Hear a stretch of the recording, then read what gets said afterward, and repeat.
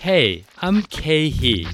Welcome to Forward Thinking, a podcast about recreating your career, brought to you by Quartz and supported by JP Morgan Chase. I would come in, I would work a full day, and then I would change clothes in the office bathroom, and then go out, grab something to eat, and then go to comedy clubs at night.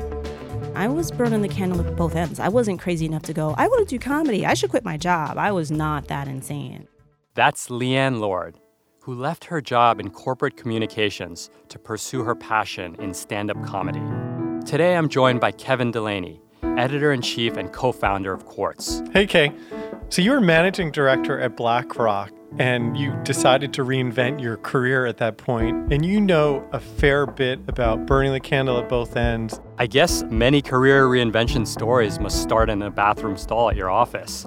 I would sneak out away from my desk at the end of the workday, go into the bathroom, get out of my clunky Brooks Brothers khakis, and change into kind of like the hip New York streetwear, ditching all of the relics of my corporate existence. And I would head downtown to these parties that I had secretly organized. And I would try my hardest to bring together all these different industries, scientists, engineers, philanthropists, just to put them in a room together and see what magic would happen. But also selfishly, I wanted to lens into the cool stuff that they were doing as a source of inspiration for my own career. I wanted to work on Wall Street. I wanted to, be in the pit selling stocks. It was insane. It was absolutely insane. What came with that job? Money. I wanted to make money. I thought that's how you did it. Like I even went when I was in high school. I did those like summer business leadership programs. Yeah, I was pretty intense. I was a pretty intense kid. Like for my 18th birthday, my parents were like, "What do you want?" I'm like, "I want an IRA," because I'm looking at the future. I don't know how we're gonna do this. That makes two of us. Yeah, I was a weird kid. I was a weird kid. But then I went to college, which is where you get to expand and explore and, sort of come off the page, if you will. And I discovered that I liked writing much better. And what about that nagging question about making money in a career? Where was that at that time? Well, when I got a regular job and I was making money, what I thought was good money, it was just money. You can go from nothing to a real job. It's like, oh, I have money now. And then you learn about taxes and real world costs like rent. And you're like, I'm not making anywhere near what I need to make. So take us back. So you start off, you graduate from college. Mm-hmm. And you're in a corporate communications role? Yes. I worked in corporate communications as the assistant editor of employee communications, which was essentially the newsletter to employees at the time. Well, here's the thing. I got the job, and I wanted the job because I graduated during a recession. So I felt very fortunate. But then when I got there, I knew by the second day I'd made a terrible mistake. And I will say it was a good job. Good benefits. The people were nice. It wasn't a hard job. I could do this. I just wasn't meant to be there. Yeah. I took the first corporate job that was offered to me because I thought that's what I was supposed to do. So I kind of gave up on, at that point, theater and thought, oh, I'll take this regular job because that's the expectation. And yeah, my heart said, no, this is wrong. And so your heart starts giving you signs. Yeah, which is, I know that sounds crazy, but no, yeah. It is actually super relatable. It's early in your career too. And yeah. You can't quit 5 days in. No, I did not feel like I could quit at all. And I'm of two minds. One, I recommend having a job that you hate because it inspires you to find out what you really want to do. But I can say that in hindsight. Mm-hmm. I was miserable for quite some time, a couple years. And I'm embarrassed about this now because it took a while for it to dawn on me that if I'm unhappy, I have to figure out what to do. No one's going to swoop in. No one's going to call. No one's going to rescue me. That's my job. Yeah. And so I had to set about figuring out, okay, if I'm miserable here, what am I going to do? And I literally started taking classes. And so I took a class in stand-up comedy. To sort of get my mind working. First one. Is this something that's a career possibility at this point? Not yet. Not yet. I just know that I'm very excited by it and I can't not pursue it. And I took this 8-week class, 10-week class, and around, I don't know, week 6 or 7, I lose my nerve. I got scared. And my teacher at the time, who I guess knew this was one of the steps, was fear, he said, go to a comedy show. Just go see live comedy. And I went, and my ego said, these people are terrible. I could do better than this. You always think, oh, yeah, I'm the best thing since sliced bread. But it got my courage up again. And the end of the class was getting on stage for 5 minutes. That was your graduation, which seemed like an eternity to be on stage. And it is when you're new. 5 minutes of comedy is a long time. And no one threw anything at me or told me to get off the stage. And there was more laughs, and I was hooked. Okay, so you, like Leanne, were straddling these two careers. How do you know when it's time to actually shift from one to the other completely? For me, straddling 2 careers was almost like my petri dish of experimentation for ideas and business models and even just activities that I knew I would enjoy in my next career. Leanne took a similar approach in the sense that she started with a class and then started just logging her reps as a stand-up comedian. And then she began building a network with comedian peers, getting side gigs, and ultimately she took a buyout when her company was doing layoffs to go out on her own. I would come in, I would work a full day, and then I would change clothes in the office bathroom and then go, grab something to eat and then go to comedy clubs at night. And I would start, in the early evening with open mics. Okay. I was burning the candle at both ends. I wasn't crazy enough to go, I want to do comedy. I should quit my job. I was not that insane. And in that group of people in the bars waiting to audition, how many of them had day jobs? It's hard to tell. I think most people did, because you have to eat. And I will say that I don't think I could do that grind now. Because you work in, 9 to 5 or 10 to 6 or whatever your shift is, depending on the type of job that it is. And then you're not going on until late. And then there's the hangout afterwards. Wow. Which is, you and your cadre of friends or, a couple of comics will go to a diner and do your set post-mortem, or you're talking about the club or the club owner or the booker or whatever it is about the business. And that's an important part of the process because you're making friends. Most of the gigs after a while that you get, or many of them, will be because someone knows you or knows of you or can recommend you. So the hang is important. Yeah. How long did you do that until, what was your tipping point? I need to get out. Well, I was burning the candle at both ends. And I don't care how old you are. That takes a toll.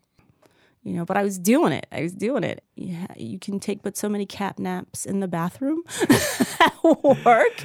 You're snoring in the stall and someone's like, are you okay? So my attentions, got split. And I came up with this idea. I remember I presented it to my boss because I knew I was still doing good work, but I was tired. And I offered to drop down to part-time. So I did the part-time thing for a while. But even then, it became difficult because then I got good enough that I was traveling. I was going on the road, and you can take but so many sick days and vacation days to do that. And that's what I was cobbling together. And finally, it got to the point where I'm like, I have to make a choice. As luck would have it, air quotes here, they were doing layoffs, and I volunteered. Had you set up some kind of backup plan or contingency plan? The bookstore. That was it. I will go back to because one of my college jobs was working at a bookstore. I'm like, I'll just go work at a bookstore. And no. I guess I could have been smarter about that. I was too young and excited to think about the future like that. Like, I was like, I am doing something that I love and I'm making money and I'm going to go leap and do it. Okay, from your experience and people like Leanne you've spoken with, do you think it's a good idea for people to follow their passion when they're thinking about career reinvention? I think that it's a little bit misguided to just angle towards passion because it's a very complex thing and hard to decipher. I think that the better approach is to create the right circumstances and environment from which passion will emerge. So that could be working with awesome people who inspire you and bring out your best energy. That could mean being able to tap into your creativity in your role or in your company. And it could also mean just having a true north that you orient towards a purpose or a cause or something that you care about. And from that set of circumstances, I believe passion is more likely to emerge. Thanks to JP Morgan Chase for supporting Forward Thinking, which showcases the bold individuals who have challenged the status quo to recreate their careers. What defines our jobs? For a lot of people, it's the title. But Janice Badler's story shows that instead of thinking about our careers in terms of titles, maybe we should be thinking in terms of skills. That's what she did. Before joining the JP Morgan Chase Foundation in 2013, Janice spent 10 years at Unidos US, the largest national Hispanic civil rights and advocacy organization in the United States. Today, as the JP Morgan Chase Foundation's president, she oversees philanthropic investments that help more people share in the rewards of a growing economy. On paper, that looks like quite a leap. But Janice said that the collaboration skills she developed working in nonprofits helped ease the transition to corporate culture. In the nonprofit sector, you often have to get a bunch of different people to work towards a common goal, even when their specific interests don't overlap perfectly. These skills have come in handy time and time again in Janice's role at JP Morgan Chase. Working in Washington, D.C. in the policy advocacy space, I did a lot of coalition work. You don't get anything done in DC unless you're working in coalition, you're working in partnership, and you're navigating the complicated interests around the table and trying to rally people around a shared and common objective. This skills-first conception is a powerful way to think about our careers, especially when we're transitioning from one path to a very different one. When I left my Wall Street role, I realized that one of my most valuable skills was my ability to bring people from disparate industries together. Janice had a similar revelation about her own career. In terms of transition, those coalition building skills come in handy every single day in my job, whether I'm trying to get our executives to understand a major initiative that we're rolling out, get their buy-in. That's what I'm doing. I'm uniting multiple interests. Those coalition skills, which quite frankly was never something I thought to put on my resume, I took for granted that that's how I got business done in Washington. You too can think about your career in these terms.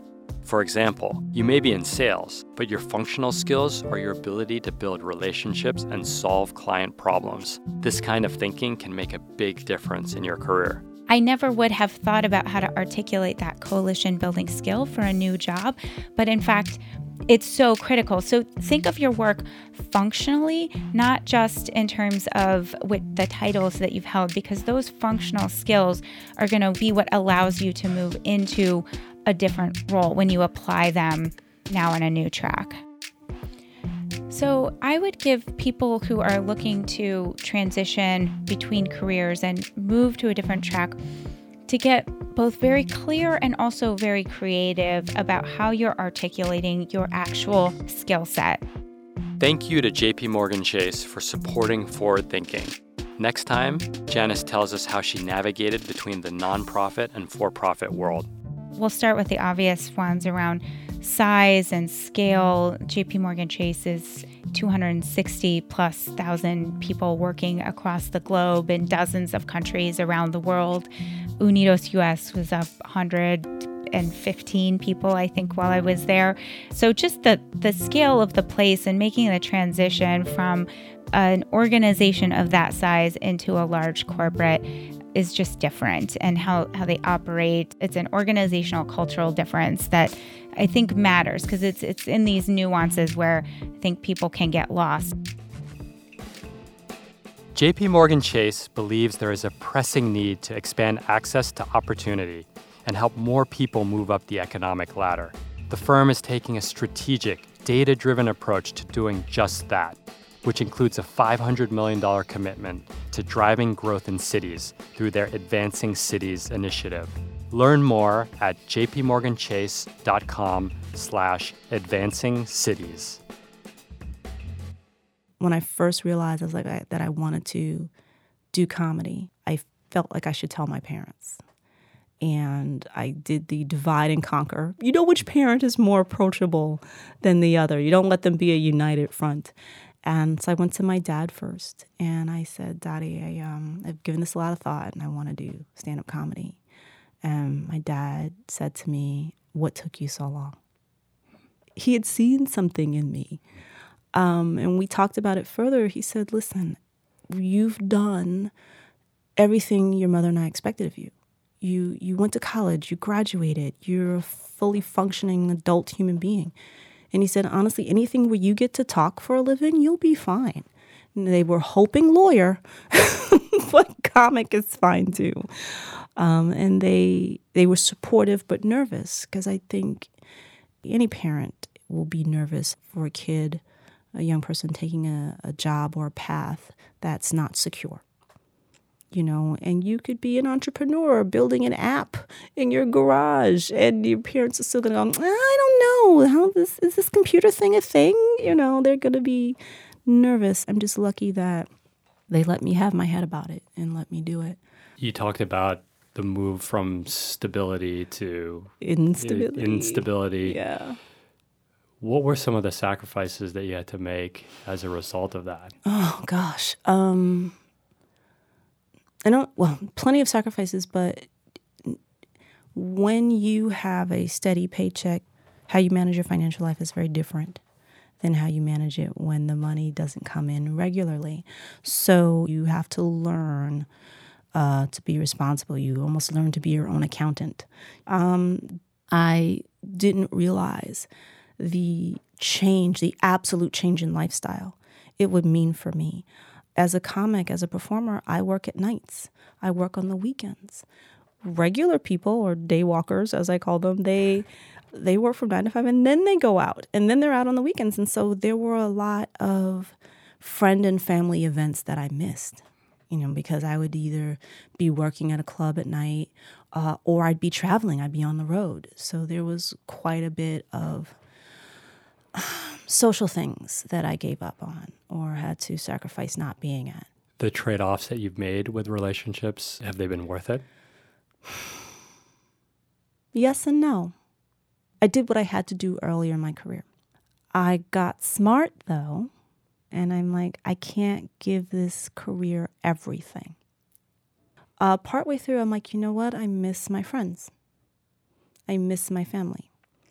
And I said, I want to have as much of a normal life as possible. And so I began making time for my real friends. Anybody can get so caught up in work that they forget what's important. But I think I did as many things as I could and still do, to stay grounded and real. I'm never going to say I wish I worked more. I'm never going to say that now. You did the thing that a lot of people talk about, follow your passion. Yeah. What do you tell a college graduate that wants to follow the passion, knowing what you know? Yeah, don't do it. Don't do it. Passion's smashing. Get a job with benefits, be able to pay rent, make your parents proud. But I do try to be honest about the realities of what this is. This is hard. You will work harder than you will for someone else if you want to be successful. So again, there's a level of hustle that you have to be willing to do. And not that I dissuade. I mean, I do, but you're about to work, and you need to be good with that. But you said your parents are proud of you. Yes, they are. My proudest moment, I got to perform at the Apollo Theater, which is huge. And when I first started, I used to bring my dad out to my shows with me. He hung out hard. He was such a super dad. Like, other comics knew him. He was like everybody's comedy dad. But for the show at the Apollo, I remember we were walking up the block, 125th Street, and my name flashed on the marquee. Wow. And I said, like a 5-year-old, I was like, Daddy, do you see? And he's like, yeah, baby, I see. And that was such a moment for both of us. It was, me getting to perform at the Apollo, my dad getting to see me at the Apollo. And it was almost as if the investment paid off, the belief in me paid off. We're not alone when we make career changes. We have lots of other constituents in our lives. And one constituent group is our parents, who for big chunks of their lives have invested often their identity in what we do professionally. How do you navigate that? The parent question is near and dear to my heart, as my parents sacrificed so much of their lives to get us good educations, which would then lead to good jobs. And then guess what? Hi, Mom. Hi, Dad. I'm quitting with no plan.